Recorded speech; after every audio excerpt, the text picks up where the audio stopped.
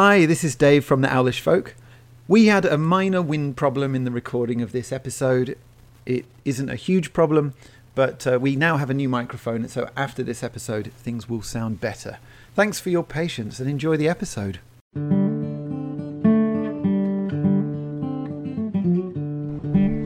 Welcome to the Owlish Folk, the podcast that answers questions about the English language.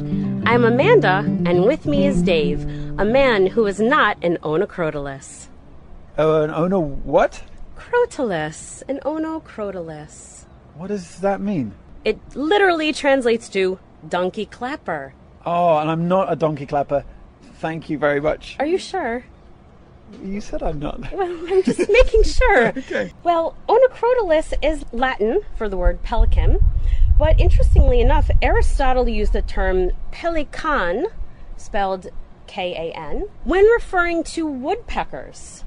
So pelican is a derivative of pelikos, which means axe.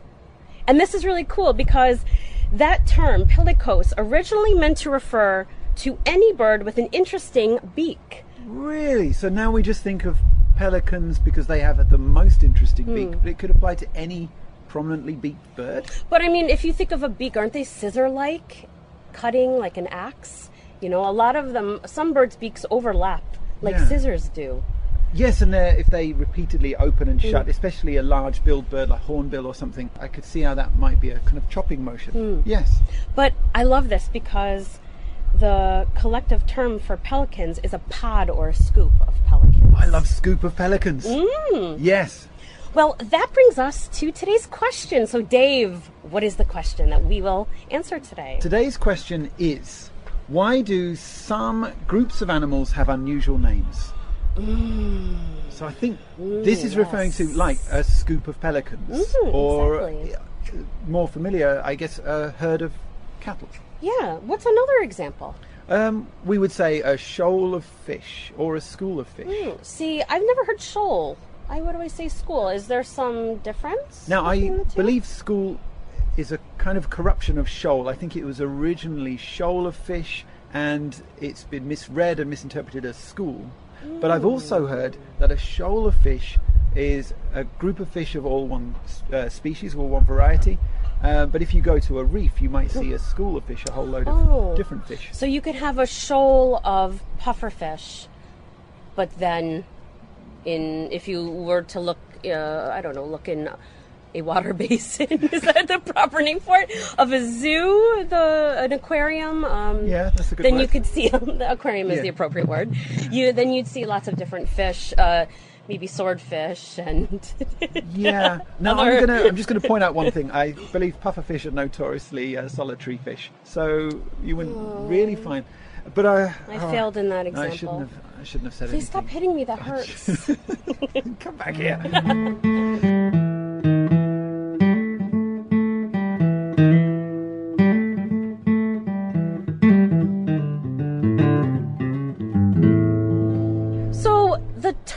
Collective nouns is something that everybody uses, but I think, and many people that are interested in this topic would agree, that we should really call it terms of Venery.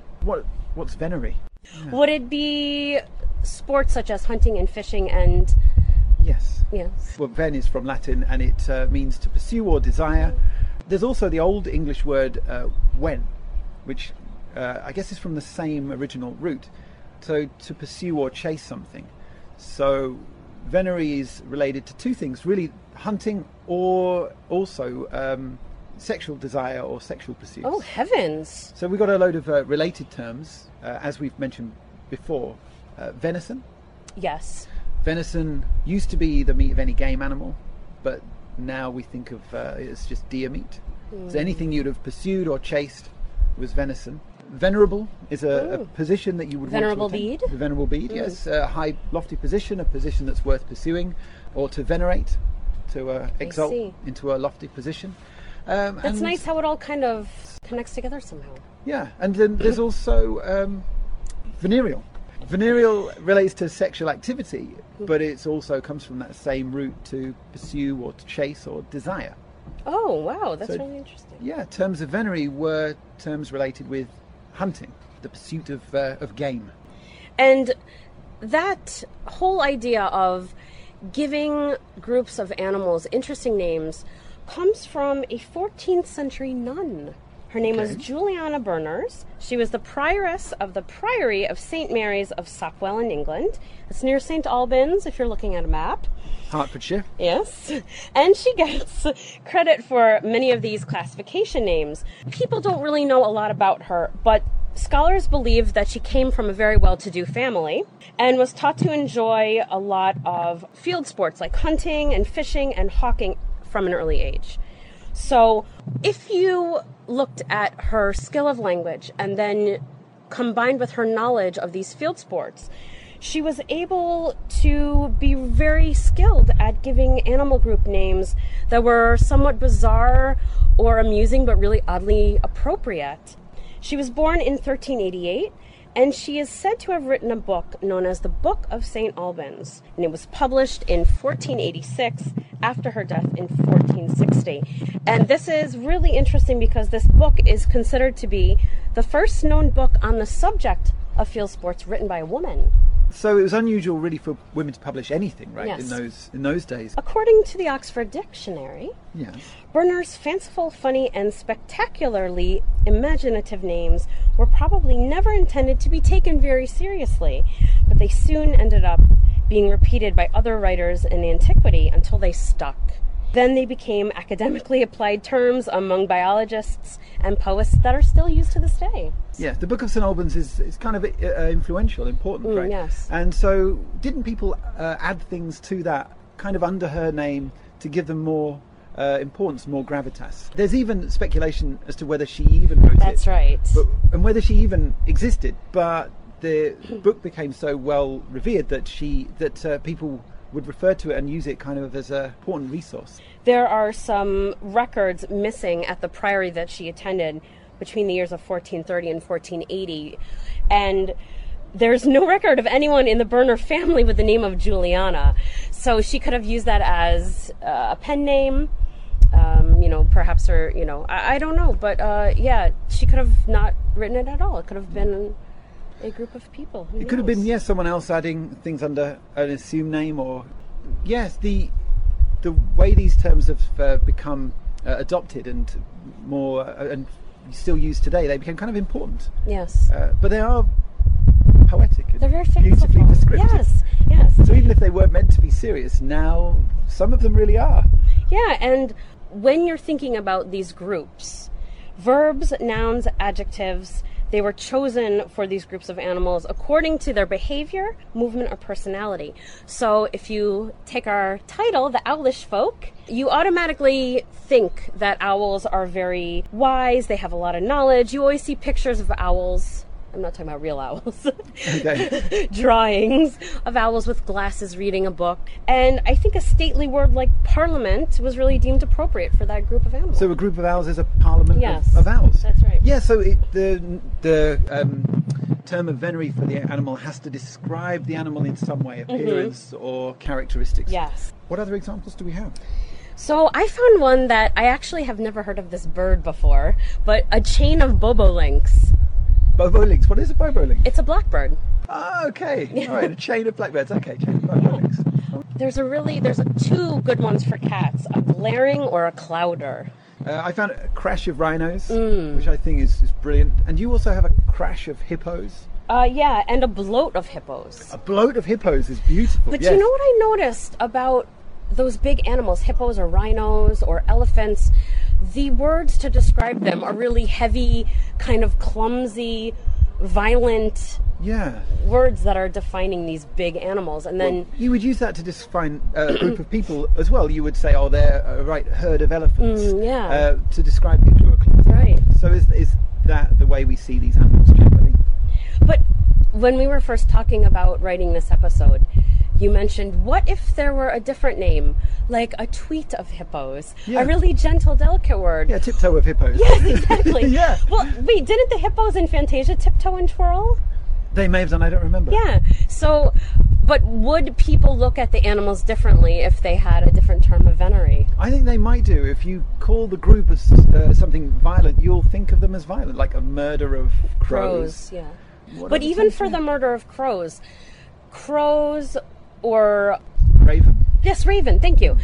These birds were kind of ominous birds. Same with owls, though, which is interesting because more cultures have the owl as representative of death rather than crows or ravens. But when you think of these big black birds, you think that something bad's going to happen. So murder is kind of fitting. Yes, and they look at you in a kind of creepy, ominous they're way. mean. And maybe it's just the colour and the shape, and now the way we look at them, we think of them as sort of iconic of death. But if you think of that with owls, maybe owls come at night to take the spirit away. That's kind of... I did find raven, the group, is an unkindness or a conspiracy. Oh, unkindness of ravens is... But that makes me feel really Creepy. sad. Poor ravens. I know, and even walruses, and ugly of walruses. That's quite cruel, isn't it? Yeah. How about a skulk of foxes? Yeah, it describes the movement skulking along, yeah. But the word skulk is really fun to pronounce. Skulk. I like that. A mob of kangaroos. Beautiful. Okay. I like a quiver of cobras. Yes, yeah, the movement of the cobras. Yes. Yeah. And this is very fanciful. So a group of butterflies, there are 4 terms: a flight, Makes sense, yes. a kaleidoscope, Oh, yeah, descriptive, good. a rabble. I don't think that works at all. Well, what if you have a flower in your hand that butterflies like and they kind of accost you and... Yeah, I feel like a rabble has some jostling element, but butterflies don't have the mass to jostle you, do they? They could be mean. Well, here's another mean one, a swarm of butterflies. Yeah, swarm, you feel like these must be pests. Yeah, because I think you call bees a swarm of bees. Swarm of bees or swarm of locusts, right? Ooh. Yeah, so I always think of swarm as a negative thing. Yeah, very aggressive. And that's the thing, when you apply any of these words that are meant for animals or bugs or whatnot to people or other items, they kind of change the way that you see the meaning. Yeah, right. So the herd of children would be, these must be making a lot of noise and kind of clumsy in how they carry themselves. That's right. I quite like a palm of wankers. Me too. Yes. Wasn't the death of King Henry I of England thought to be because of a surfeit of lampreys? Did you hear that? No. Yes. A surfeit of lampreys? Yes. Lampreys, okay. Now, I'm not entirely sure what a lamprey is. I know it's a kind of an eel, or it's some kind of fish, maybe some kind of anather, like a fish without a jawbone. Oh, I hope he didn't feed a horse with that. Yes. Okay. Should I go into the... Yeah.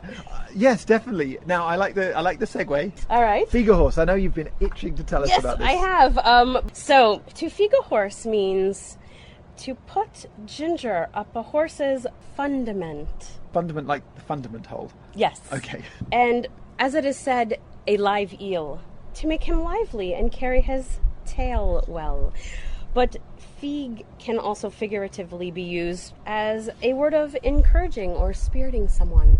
But King Henry I wasn't a horse. feeged. Did he die by way of feeg? I don't know how Henry I died. That was before my time. But so you would feed a horse when your horse needs to perform in some That's way. right. When you want it to prance with its tail up on its When you're trying to tiptoes. sell it or to show it, it's good breeding. So Right. the tail would be up in the tailbone would be up and the horsehair would flow and it would trot very enthusiastically and energetically. And maybe if it were an old mare, she wouldn't have that much energy, but then you feeged her and she would certainly seem like a young filly. Goodness, I can imagine. And then you can say it to a person as well as just encouragement. Yes. How would say feed yourself? Heavens to Betsy! But I like the idea of using it to encourage someone. Yes. Feeg it is up. Good. Yes, feeg up. Things will be better. Yeah, okay, we'll start saying that. I have some other funny terms for people. A Mayflower of Americans. Very, very appropriate. Good. A pound of Englishmen. Yeah, I like a quid of Englishman. That could work. And a pint of Irishmen. And that's it. Dave, do you know how these words came to be important in field sports? Yes. So a lot of these words are used to describe groups of animals that you might hunt. And they're sort of elaborate and a little bit poetic. So you would have pride of lions or... What's the giraffe one that you like? Yeah, tower of yes. giraffe. Yeah, the crash of rhinos or other things you might want to hunt. So if you're a sounder of hogs or warthogs, yes. Yes, a sounder. So then, if you are a hunter, you would be able to say, we're going to go find a sounder. Yeah. And other hunters would know what you meant. So it's a good little bit of jargon for them, but it also is a little bit elitist. And so it shows their position in society. If you were a hunter, you had the time and money and probably land to go hunting for these big game animals. Yeah, and anyone who doesn't know these terms is kind of an imposter. So you learn these terms. That's unfortunate. Yes, it's just an elitist idea. But even now, it's still important. So it might have seemed weird to hunters in those days to talk about a herd of rhino, where now it would be weird to talk about a school of cows. Yes, that would be weird. Yeah, so we still want to get... We wouldn't talk about a flock of cows, for example, but you want to get those terms right now for the ones that we commonly use. I wonder why we say a flock of sheep, though. Flock is from Old English, but it originally meant a band or group of people. And that sort of fell out of use, but it was still used to describe groups of animals, especially among working class folk who might have been most familiar with sheep. So a flock was just the name for the group of sheep. But now we even use it as a verb, so sheep might flock together, and birds also flock together.